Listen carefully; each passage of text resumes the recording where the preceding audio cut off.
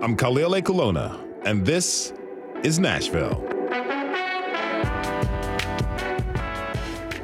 I haven't met everyone who's ever lived, but I can say that everyone I've ever known has experienced loneliness and doubt. Those feelings are natural and a part of being human. But when laws are introduced to restrict or ban your sense of identity, then that feeling of isolation only grows. Fortunately, the time-tested solution to loneliness is, you guessed it, community. Seeking out, finding, or being introduced to people who will accept you with open arms is a balm for the spirit. And that is what some folks from our LGBTQ community are doing right here in Tennessee. Who are those folks? What are their groups about? Why did they decide to create a hub for human connections? Later this hour, we'll talk with them about LGBTQ support groups. But first, it's time for At Us. That's right. Each week, we take time to read the comments so you don't have to. Yes, you know the deal. I am encouraging you to literally at us on Twitter at This Is Nashville and on Instagram at ThisIsNashville_WPLN. Joining me now with a look back at the past week is our digital lead, Anna Gallegos-Cannon. Hey, Anna. Hey, Khalil. It's always good to be back in the studio with you. You know, it's good to have you back. Now, before we get to the feedback, it is, well, it's a pretty big day in Tennessee, right? I mean, you could say that. Mm-hmm. So 3 of our Democratic representatives are facing expulsion today. This came after they joined protesters at the Capitol last week, demanding gun reform after last Monday's mass shooting. We had 2 of them on our show yesterday, Representative Gloria Johnson of Knoxville and Representative Justin Pearson of Memphis. Listen back if you've missed that interview. Plus, you know, Anna did a really great write-up from that interview that you can read at thisisnashville.org. So there is an expulsion hearing for these representatives later today. But since early this morning, the legislature has actually been discussing bills that have been proposed in response to last week's shooting. One of them is a Republican legislative package to beef up school security. That, among other things, would mandate more school resource officers and building upgrades for schools. And earlier today, Nashville Democrat Justin Jones criticized that measure. This bill seems to be a Band-Aid. It seems to be a white flag of surrender when what we need to make our young people safe is a deep surgery of our system that places firearms above the lives of our children. Also worth noting that they cut off his mic after this because his 5-minute time limit was actually up. Now, we've got WPLN reporters at the Capitol today. Blaze Gainey, Alexis Marshall, and Caroline Eggers. They're covering the proceedings and the large turnout of community members in the gallery and outside of the building today. There are at least 250 people in the gallery alone. Yeah, and it's actually quite a sight to see. And we're all bracing for the rest of this day with the expulsion hearing. And you can follow our live update coverage at WPLN.org and tune in tomorrow at noon, and we'll have a recap of what goes on. Yes, we will. All right, Anna, aside from this unprecedented turn of events at our state's capital, what are our listeners talking about this week? Well, emotions are still raw after last Monday's Covenant school shooting. We did have a few people reach out after last Thursday's episode on the community response. Over on Instagram, a listener who goes by Eartha Kitsch wrote to us saying, quote, "Thank you. I really needed this show today. Tennessee is a tough place to live these days if you're someone with a compassionate, empathetic heart.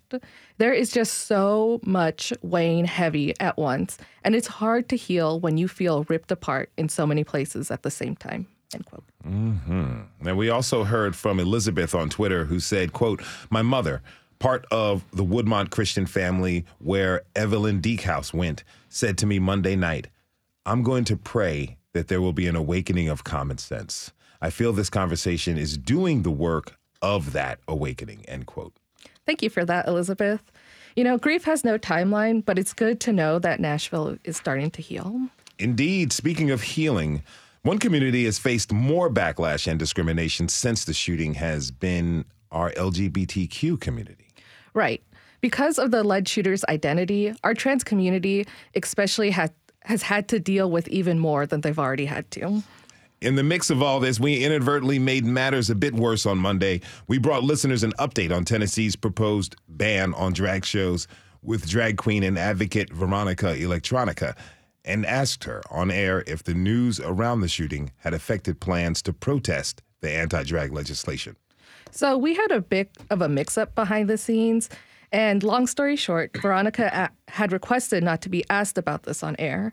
We apologized on Tuesday's show, but I wanted to apologize again, personally. The line of questioning was insensitive, and we talked about it behind the scenes on how to avoid this in the future. If you listen to our show, you know we're big on holding ourselves accountable to you all, our community. That's what we do, and that's what we did here. If you ever feel like we've gotten it wrong, just reach out. We are not perfect. No one is. But more importantly, we are willing to own that fact and make a change to our language, our process as needed to fix our mistakes and learn from them. So we want to thank you all for helping to hold us accountable. All right, Anna, what else we heard from our listeners? Well, during that conversation about the drag bill, Greet812 on Twitter asked, how would this law affect local theater and opera that frequently have roles that swap gender? And you know what? That is a really good question, but we don't have an answer now because it's up for a judge to decide.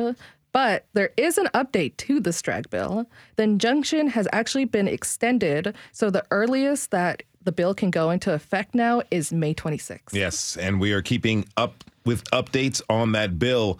On a lighter note, during Friday's episode about Nashville's hip-hop scene, listener Jay gave a shout-out to New Life Records, which he says was, quote, the premier urban record store in Nashville back in the day, end quote. That's definitely a throwback for longtime Nashvillians. But also on the topic of hip-hop, on Twitter, Backyard B wrote, y'all, please don't sleep on my hometown, Memphis. And yes, Memphis did give us Grammy Award winner 3 6 Mafia, but hey, that's an episode for This Is Memphis. Right, exactly. This Is Memphis can hold it down as best they wish. That is our digital lead, Anna Gallegos-Cannon. Thanks for this roundup, Anna, and we'll see you soon. Of course, and our listeners know where to find me online. Don't forget to add us on Twitter and Instagram. Let's keep the comments coming. Also, fill out our community survey to let us know what topics you want us to cover at thisisnashville.org. Listen, it's super easy and quick, and it helps us produce shows with your needs and your interests in mind. We have to take a short break. When we come back, we'll meet some of the people who have been creating community for LGBTQ people in our city. Do you identify as LGBTQ? Are you looking for a community? Tweet us at This Is Nashville. We'll be right back.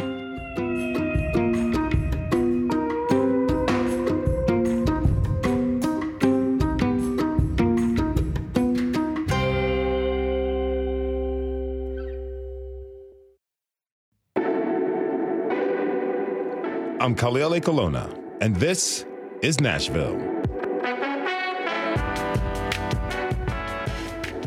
When people are othered, it is an isolating feeling, and many of our LGBTQ community have faced othering their entire lives. In some cases, they are estranged from their own families, friends, and hometowns.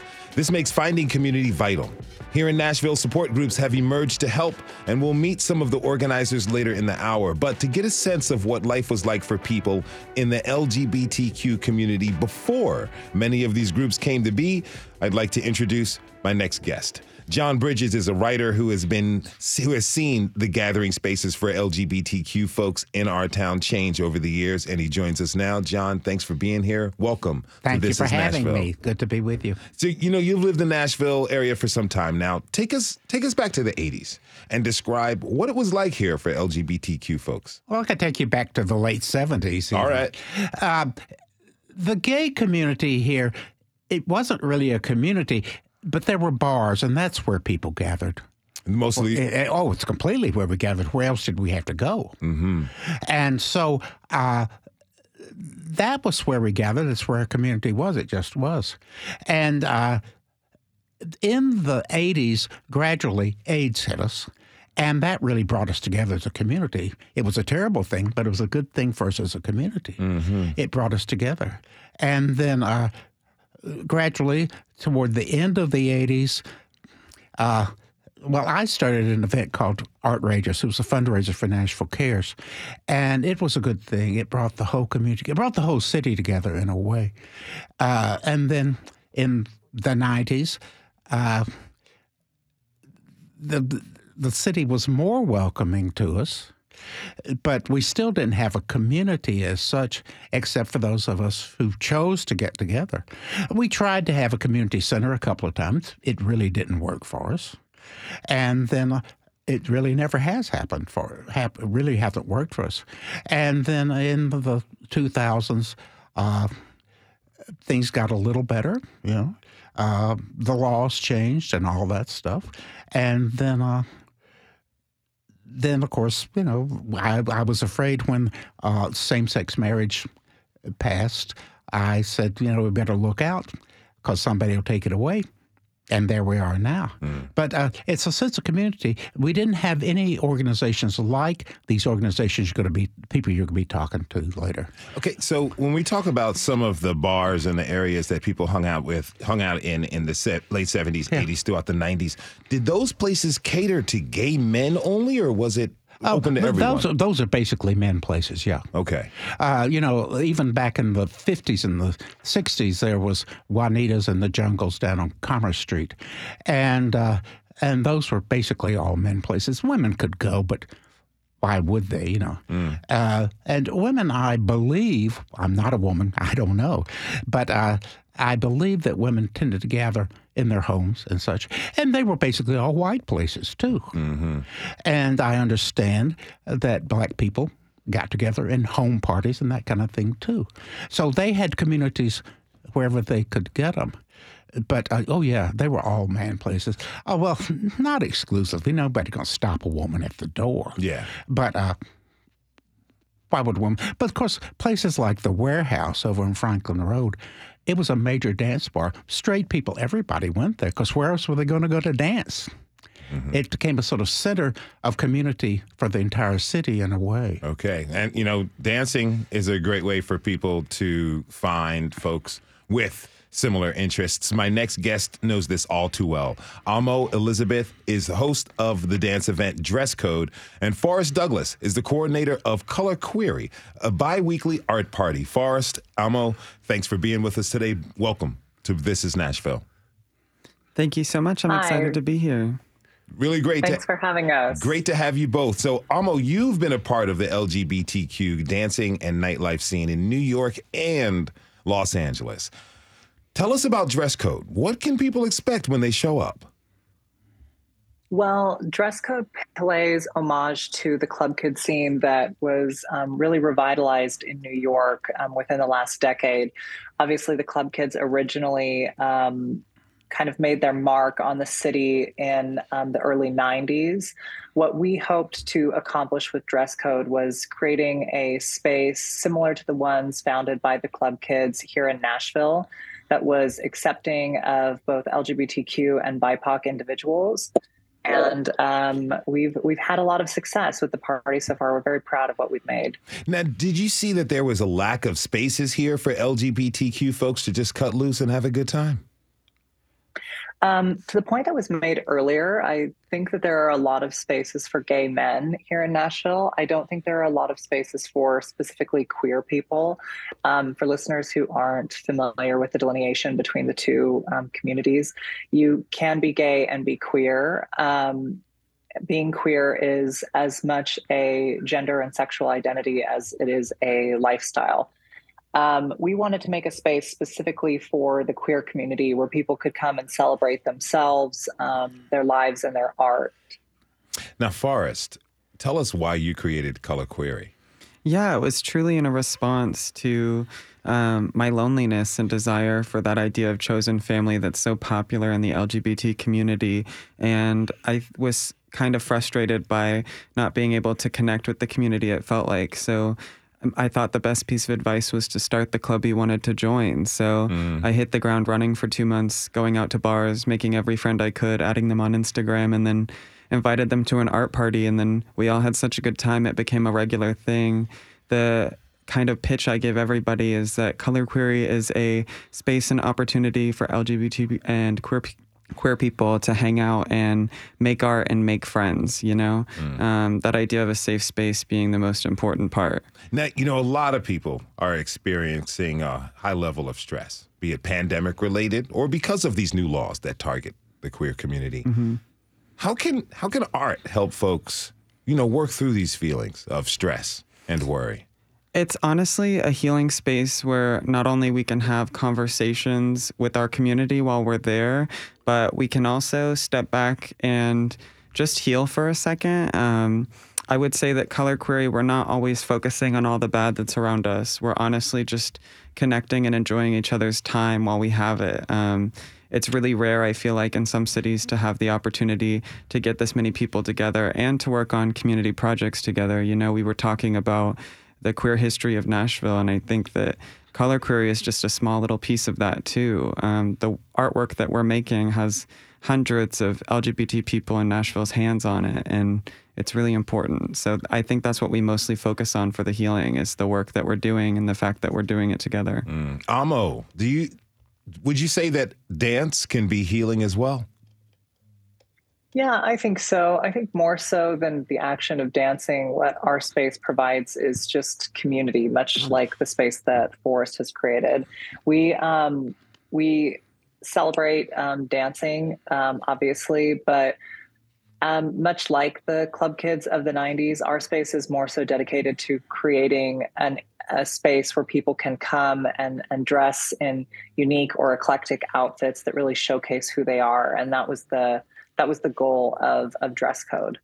High fashion is on deck. It's very expressive. As someone who's been to every single Dress Code event, the fun is in the outfit. It's a great way to express yourself in a way that's larger than life. And you can tell that everyone puts so much dedication and literally tens of hours into their outfits. It's an amazing event. Mm-hmm. Now, John, you mentioned earlier that nightclubs are gathering places. They became gathering places out of necessity. Did you think that as a way to process identity as well?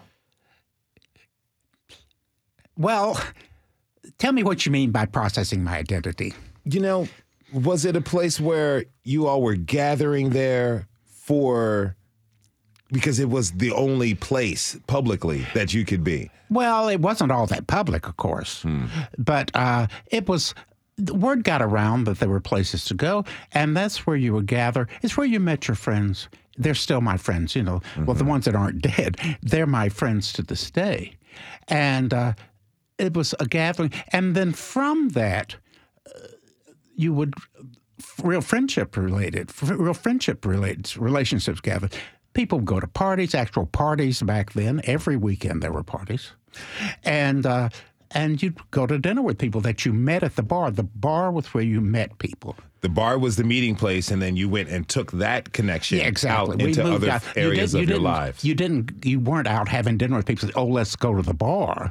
You would go to the bar, and then you'd end up having dinner with people later. Speaking about dinner, tell me about the World's End restaurant. I understand that was a significant place back in the day. What made it unique? Well, it really was our community center back then. Mm-hmm. It was on Church Street.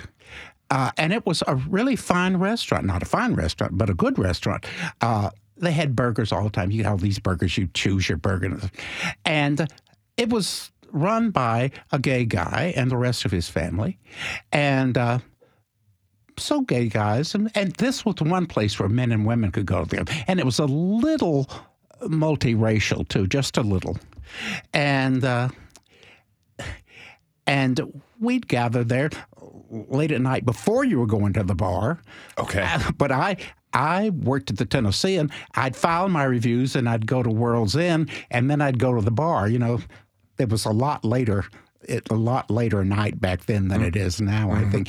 But anyhow, on Wednesdays at World's End, and this is one of my happiest memories, a bunch of guys, a bunch of friends of mine, would sit at the front table, and we'd call it the bridge table, call it bridge night. And there weren't any cards involved, just the bridge table. And so, and it grew and grew. And Wednesday night at World's End grew into a major thing. It was just packed every Wednesday night. Mm-hmm.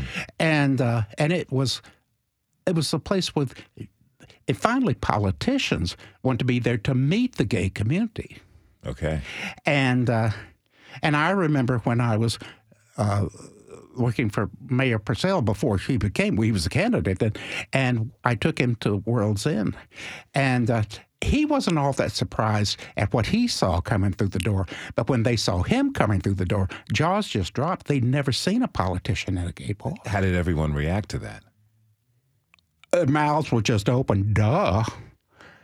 Were they accepting of him? Did they Gosh, appreciate him showing up? Well, he was soliciting their votes, of course. Well, yeah. So, but they were amazed to see him.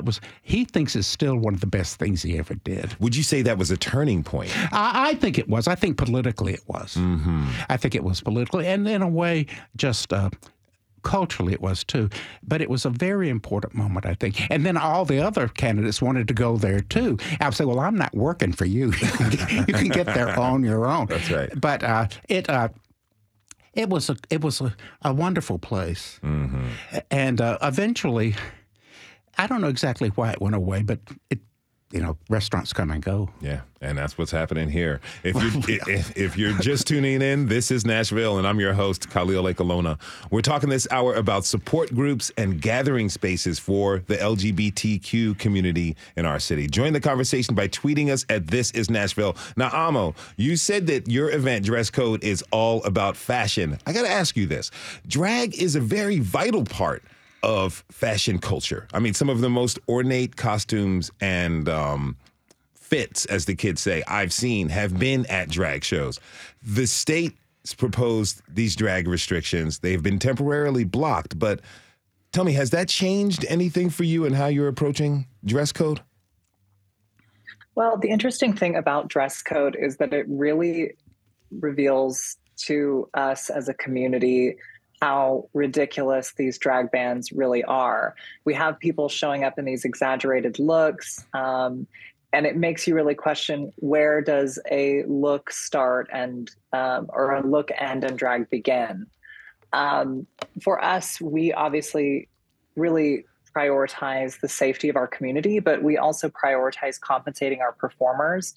So we are having a lot of my co-founder and co-coordinator and I, Jacob Moore, are having a lot of conversations about how we can both maintain the safety of the space and also make sure that we're still allowed to compensate our performers for the work that they do. What considerations are you taking in in terms of making the space safe for the performers and all the patrons and people who come to watch?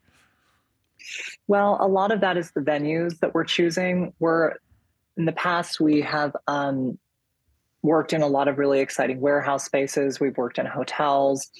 Now we're looking into more private event spaces so that we have more control over the way that the event functions and also who is allowed in and out.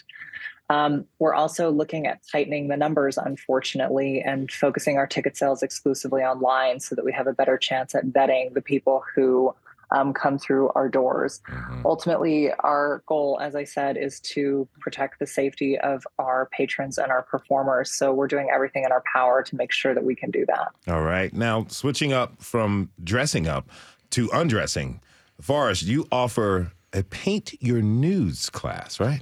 I don't personally offer a Paint Your Nudes class, but Samantha Zaruba is an amazing artist here in town. And she does Paint Your Nudes. It's amazing. We collaborated with them last November, and it was basically just to create a safe space for queer bodies to embrace themselves and, some of the differences that might be special to our community. It was a really awesome night, and I'm sure there'll be many more events like that. I know she does events really regularly, and I encourage anyone who's listening to research Paint Your Nudes. It's great. We've also collaborated with TransAid Nashville. Back last fall, we wrote 214 letters of support to staff and clients at the Vanderbilt Clinic, and we've collaborated with the mayor's office, tons of different collabs last year that were amazing. Most recently, Touch Grass Nash here in town, so lots going on. So talk to me about what that means to, you started this event not too long ago mm-hmm. for people, for you, because you were lonely. Yeah. And now you're out here coordinating with the mayor's office. You're coordinating with organizations all over the city. How do you feel? What does that mean to you? it's really cool to be recognized by other people in the community. And I've been fortunate enough that a lot of organizations have wanted to work with me, which is a complete honor. For about 50% of the opportunities that I've had, they've come to my door and I've just been a yes man, you know? I think the more spaces and opportunities we have to gather, the better. And so for anyone that's been interested, I've just said, yeah, what can we do? Color query is incredibly versatile and can pretty much happen anywhere at any time. So I'll take any excuse. We collaborated with the Zeitgeist Art Gallery and Femme Art Gallery last year. They were throwing exhibitions highlighting queer artists, and there was so much talent there. And so we had an event where we practiced 3D artwork, you know, taking a canvas, a very 2D surface, and playing with that structure. And there's just been so many fun and creative opportunities to collaborate. What does that tell you about the city? And the fact that here we have the state with these proposed laws, some feel are draconian and backwards, but the city and organizations are reaching out to you. Well, that's the thing is what you see online, it can all be really negative and focus on the bad, but on the ground, there's a lot of really heartful people that want to connect and want to create these spaces, and they understand how important it is. So I think it says amazing things about Nashville. I haven't had any struggles communicating the desires of color query to make art and make friends. Everybody's been incredibly fruitful with opportunities and volunteering their efforts, making sure that we have art supplies. The community supplies all of our food, our drinks, our paint supplies, our collage supplies. We collaborate and work together. Turnip Green Creative Reuse is a great resource for getting recycled art materials. So, you know, you're considering your carbon footprint and e-waste at the same time. We're all working together to just make Nashville a little bit of a better place, and that's the energy that I think is being created. Now, John, we're seeing all of these new events and these new organizations pop up. How would you say the scene has changed for the better over the years? Well, I will say a way that I think the community has changed. Maybe not for the best for me, because the bars have basically gone away. Everybody's on their cell phones and stuff now. So it's hard to go out and meet somebody and make them your friends. It's not like it used to be. I hope that the community has its act together, and I love all these organizations, but I think we have to remember that under all this duress we're going through now, it's being subjected on us, it's time for us to just stick together and be a stronger community than we've been before. It's sort of like the AIDS crisis back again. It's a terror that brought us together, and that terror brings us together now, I think. Now, you were talking about, you know, the community getting their act together. You're an older member of the community. Yeah. Do you feel like there is a good connection between younger members of the LGBTQ community and the older generations? No, I don't. I really don't. What can be done to enhance, improve, and fortify that relationship? Well, I would hope that maybe there could be some sort of mentoring program out there. I wish that older guys would be interested in having contact with younger gay guys. Everybody think, oh, that's something creepy going on. It may be. It's not creepy on my part. And that younger guys might have an interest. And younger women would have relationships with older women. It's not a sexual thing particularly. It's just valuing each side, valuing the other side's knowledge, the energy the younger people bring, and the knowledge that older people bring. I wish that we were tighter now, but no, I don't see it at all. I really don't. All right, hopefully. I hate to be depressing, but that's where I am about it. I agree. Yeah. I do agree, actually. And it's not just in the social spaces, it's in the dating spaces. I mean, there is a disconnect and kind of an ageism in the LGBT community. And I think the best thing that we could do is remind ourselves that these older LGBT people have had experiences that are really important, and there's so much we can learn. I agree a mentorship program or something would be really cool, because there are even younger people like me who love the idea of connecting with an older LGBT person and seeing, you know, what conversations can be had together. Well, when I was a younger gay guy, there really was this sort of life in which older gay guys would meet younger gay guys, and they would sort of train us how to be gay, really. And it really did exist back then. I don't think it exists anymore. Amo, would you like to weigh in? Yeah, it's actually very sad to hear this specifically coming from members of the gay community, because as a member of the trans community here in Nashville, we have such a healthy network of mentorship and camaraderie. And I wonder how much of that is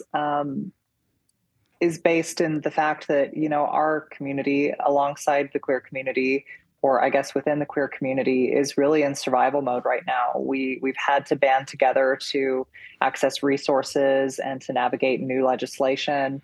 So it makes me sad to hear that that experience is not being mirrored in other communities adjacent to ours, because it has been such a healing and special experience for me to be mentored by older trans women here in Nashville. Mm-hmm. We're going to have to end it there. I want to thank my guests, John Bridges, Amo Elizabeth, and Forrest Douglas, for being with us today. Really appreciate this conversation. Thank you all. Thank you. Thank you. Thank you so much.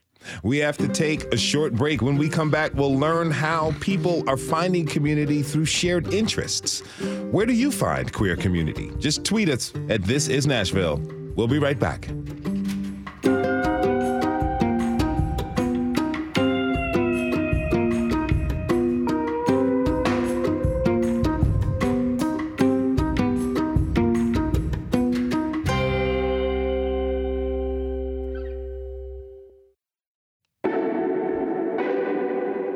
I'm Khalil Ekalona, and this is Nashville. To say that it's been a tough time to be queer in Nashville and Tennessee is an understatement. So, where do our LGBTQ communities turn to find community and support these days? Well, there's one place we know for sure, and that's, you guessed it, the Lipstick Lounge. I love that place. Now, if you know where to go, you just go there, and it's not just a bar for queer folks, but it is one night a week. It's dedicated to featuring queer musicians. Our technical director, Michaela Elias, went on a recent Tuesday night to see what the Rainbow Collective is all about.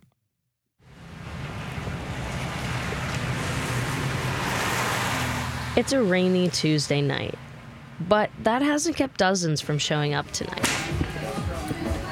The Rainbow Collective is the brainchild of Emily Dryberg and her sister Jamie. Basically, it's an exclusive showcase of some of Nashville's LGBTQ musicians every Tuesday. We're coming up on 1,000 performers that have come through our stages. Some very significant, some people who this is the only space they have to play.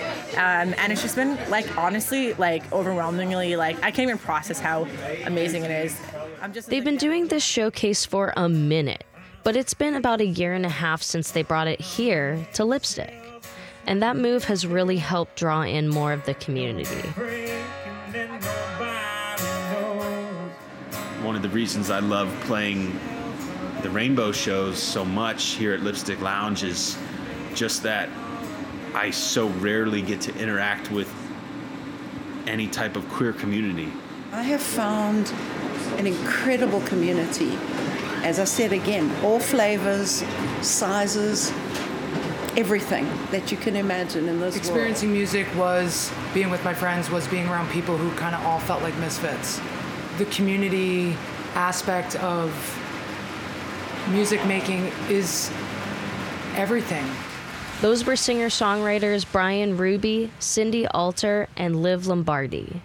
And especially right now in our city and state, fostering that feeling of security for this community means a lot. There seems like there's a lot more on the line, a lot more at stake, and that it's even more important to find people that can really lift you up. That's Grammy-nominated artist Olivia Rudine, and fellow artist Eitan Snyder says he agrees. In the way Nashville works, you kind of need each other to all kind of go up together, and especially something like this is really it feels very communal in a lot of ways. This is exactly what Jamie Dryberg and her sister were going for with this showcase. They wanted to give queer musicians a space. And what better place than the lesbian church that is Lipstick Lounge, right? We're happy to be here. I love it. I look forward to every Tuesday. I've made so many great friends. I had a few friends who are artists who recently got engaged and met here, and I'm like, that's what we're here for, right? I kind of feel like if somebody isn't already creating those spaces, why not just create them? One more time. Hey, hey, freedom girl. Hey, hey, freedom My next guests provide safe spaces for connection like this, too. Tessa Loftus is the coordinator of Queer Book Club, and Ashley Espinoza helps run the group Outdoor Queers. Tessa, Ashley, thanks for being here. Welcome to This is Nashville. Thanks for having us. Thank you so much. This is really great. You know, your groups, they're kind of niche and specific for folks who, love an activity, but when they want to share that love with people kind of like them. Tessa, tell me, why did you start Queer Book Club? So growing up, I was always an avid reader, and I think that I always found kind of companionship through books. And I kind of wanted to bring that idea into the queer community and be able to make friends who are also readers and who kind of want to read about those queer experiences through history and read books by queer authors and support them. So I think that it has been really fruitful and really amazing to be able to read about other people's queer experiences and kind of get outside of ourselves and what's happening in our lives. Well, tell us, what were the first few meetings like? The first few meetings were just at my house. It was mostly my good friends, and then a couple people found out about it through them. So kind of just friends of friends. And then it quickly snowballed from there. Well, now, what kind of books do you all read together? We've read everything. I started with Audre Lorde. So we kind of started with more serious queer theory type of things. But lately I've been focusing more on queer joy and just really dumb rom-coms, just fun books. And I think that's probably what I'm going to focus on, for the next few months while life is so hard right now. I understand that. Now, Ashley, I understand that you moved to Nashville during the pandemic. What was it like for you to find community the first year you were here? I think it was really hard in the beginning. I actually moved through a random coincidence. I got fired, obviously. COVID was happening. I downloaded TikTok because that's what everybody was doing. And I found the queer community on TikTok, which introduced me to everybody was having those Zoom meetings, and there was a queer one, and I went on it all the time, and I met 20 people who we became super close. We talked literally every single day. We'd fall asleep and we'd all just be on Zoom. We'd have parties, and some people lived in Australia and Tennessee, Germany, all these different places. And one of the people who lived in Tennessee, and they were you should come to Tennessee. So a couple of us actually went to Tennessee, and we stayed at their house. I was there for a whole month. Mm-hmm. And I was I'm just going to move to Tennessee. I'm from Florida. I lived there most of my life. I definitely wanted a new change, and nothing was really stopping me. So I just moved here. So I knew a couple of people when I moved to Nashville, but after that, it was just I found community. There's a group on Facebook, and I, of course, went to Lipstick and met some friends at Lipstick, and we've been friends ever since. So just finding community and just looking at community groups that I could connect to other people to meet mutual friends and stuff. Okay, so tell me, you got out here, you took this chance, you moved to Nashville, you started meeting some people in the community. When did you get the idea to start, Outdoorsy Queers, this outdoors group for queer folks? So I have another person who runs this group. Her name is Sarah, and I met her a little after I moved here, and she also runs another queer group as well. So I started climbing last year, and I've met a lot of people through climbing. So I had a little group of climbers that we would make plans and do all this stuff. And when I found out that Sarah had been climbing, I reached out to her, and I was you should come climbing with us. And she was we should start an outdoorsy group. And I was I'm definitely down to do that. So she made a post on her Instagram and was who wants to be involved in this? And of course I reached out to her.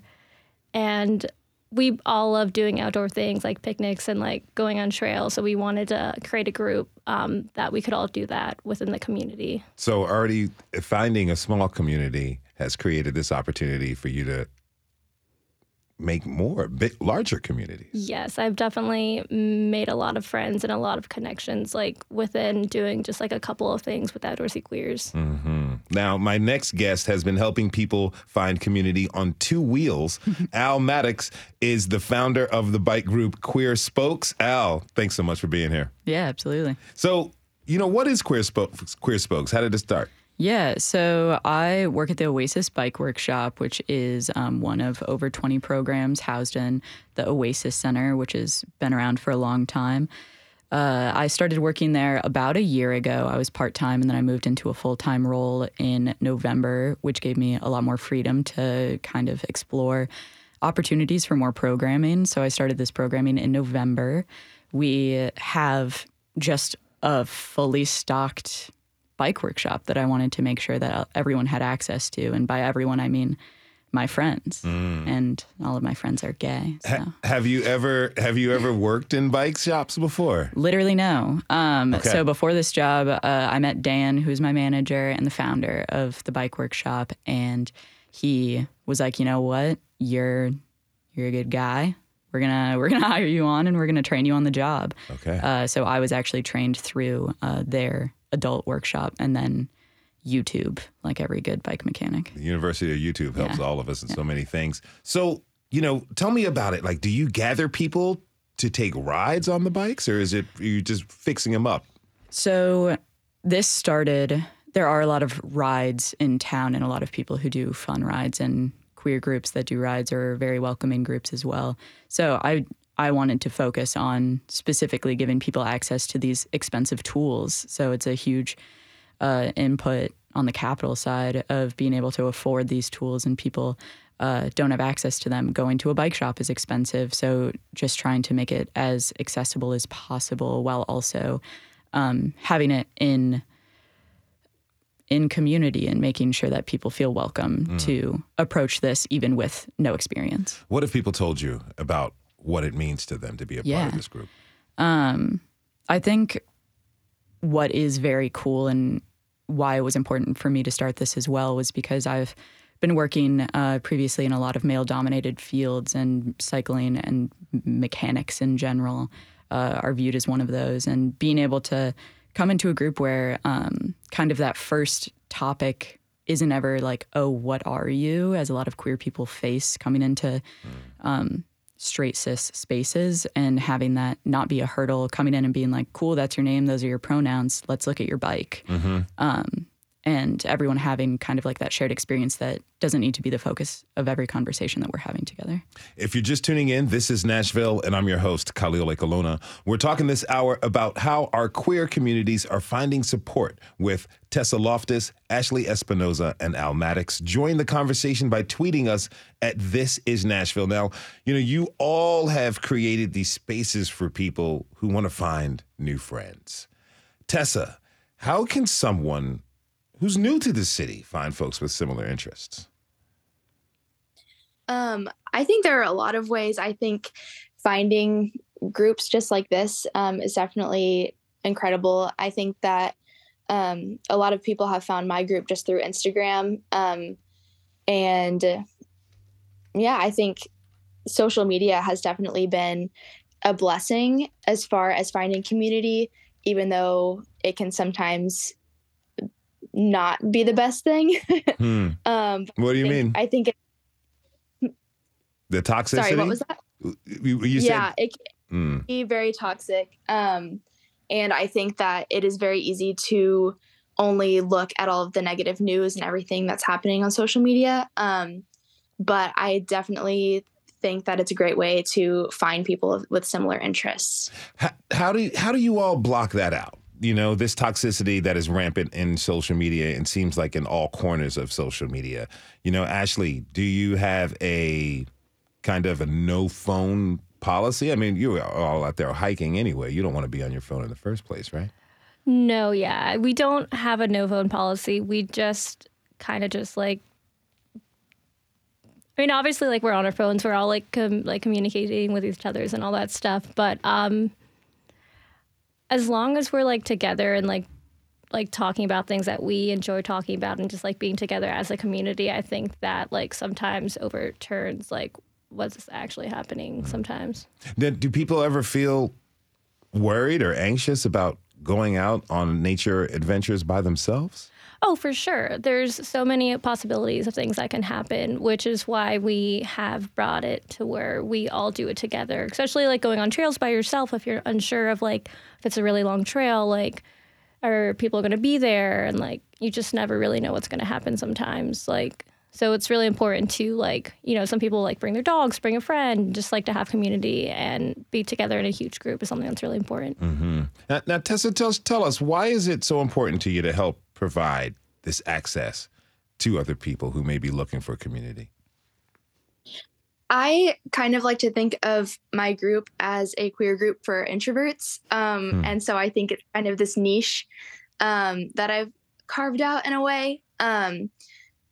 I think it's really important for queer people who maybe don't want to go to the bigger events and go dancing or go to Pride or, you know, other things like that that are very important, but can sometimes be a little bit draining if you're more of an introvert. So I think creating more niche interest groups for this community is allowing more people to become a part of it. Now, Al, you know, we were talking earlier before the break about the nightlife and how so many of the events kind of focused and featured around that. But what everyone else here is doing is, these are like healthy events. You're feeding your mind by reading. You're going out experiencing nature by hiking. And you're actually getting exercise and training your mind with your bike group. How important is it to have a delineation of those specific things that are away from partying and alcohol and the consumption of substances, to express oneself? Yeah, I think specifically with Queer Spokes, it was just kind of happenstance that there is that line between these two activities. I personally, I mean, there's so many queer events during the week that I always want to go to. But I don't want to stay out until 10 p.m. or later. So I'm happy to have and hold a space that people can just come right after work, kind of hang out, decompress, and enjoy each other's company, and also create some transferable skills. I always say on our posts, you know, bring a bike or don't, you know, just come and hang out and see what everyone's doing, catch up with folks you know, or you know, tinkering and problem solving is always something that can go a long way. So what would you say to somebody? What do you want to say to your fellow queer community members who might be listening out there right now? Yeah, I mean, I think that creating these sustainable practices, these groups that can go a really long way, you're holding each other accountable for being there for one another. And I think that that's really important. What can people, let me ask this of you, Ashley. What can people who aren't LGBTQ, what can they learn by having others come and understand and accept them? I think that they can learn probably like, we, of course, like accept allies and all this stuff too. I think they learn about like our community and like what we're going through and like what we're fighting for and like what's actually going on in the real world versus like they may not know too many things, or like they may not know about pronouns or like transitioning and all that stuff, and like we can teach them and show them and like what's actually going on, and they're like, I have questions, like what can we do to help? We're there to show them what they can do to help their community. Now, you know, Tessa, John Bridges earlier, he spoke at the end of our conversation. We talked about the generation gap there. What can be done to kind of close this generation gap? We got about 30 seconds left. I honestly think that's a great idea. And I actually, having a book club has really provided a space for older members of the LGBTQ to come. I've had people bring their mom. I've had, you know, people bring older members of the community or just allies who wouldn't want to go out clubbing until 2 a.m., but love book clubs. So I think creating spaces like that aren't necessarily focused on partying and nightlife, I think that will really help bridge that gap. I want to thank all of my guests for joining us. Al Maddox, the founder of Queer Spokes, Tessa Loftus, the coordinator of Queer Book Club, and Ashley Espinoza, who's with Outdoorsy Queers. Again, thank you all for being here. Really appreciate it. Thank you for tuning in this hour. Tomorrow, we'll learn about the experiences of refugee women who resettle here in Middle Tennessee. This is Nashville is a production of WPLN News and Nashville Public Radio. Listen back at thisisnashville.org or wherever you get your podcasts. Our producers are Steve Harouche, Rose Gilbert, and Magnolia McKay. Our digital lead is Anna Gallegos-Cannon. Michaela Elias is our technical director and our lead producer today. Our executive producer is Andrea Tudhope. The masterminds behind our theme music are Lauranja and Namir Blade. Special thanks to Paige Flager and Sarah Calise.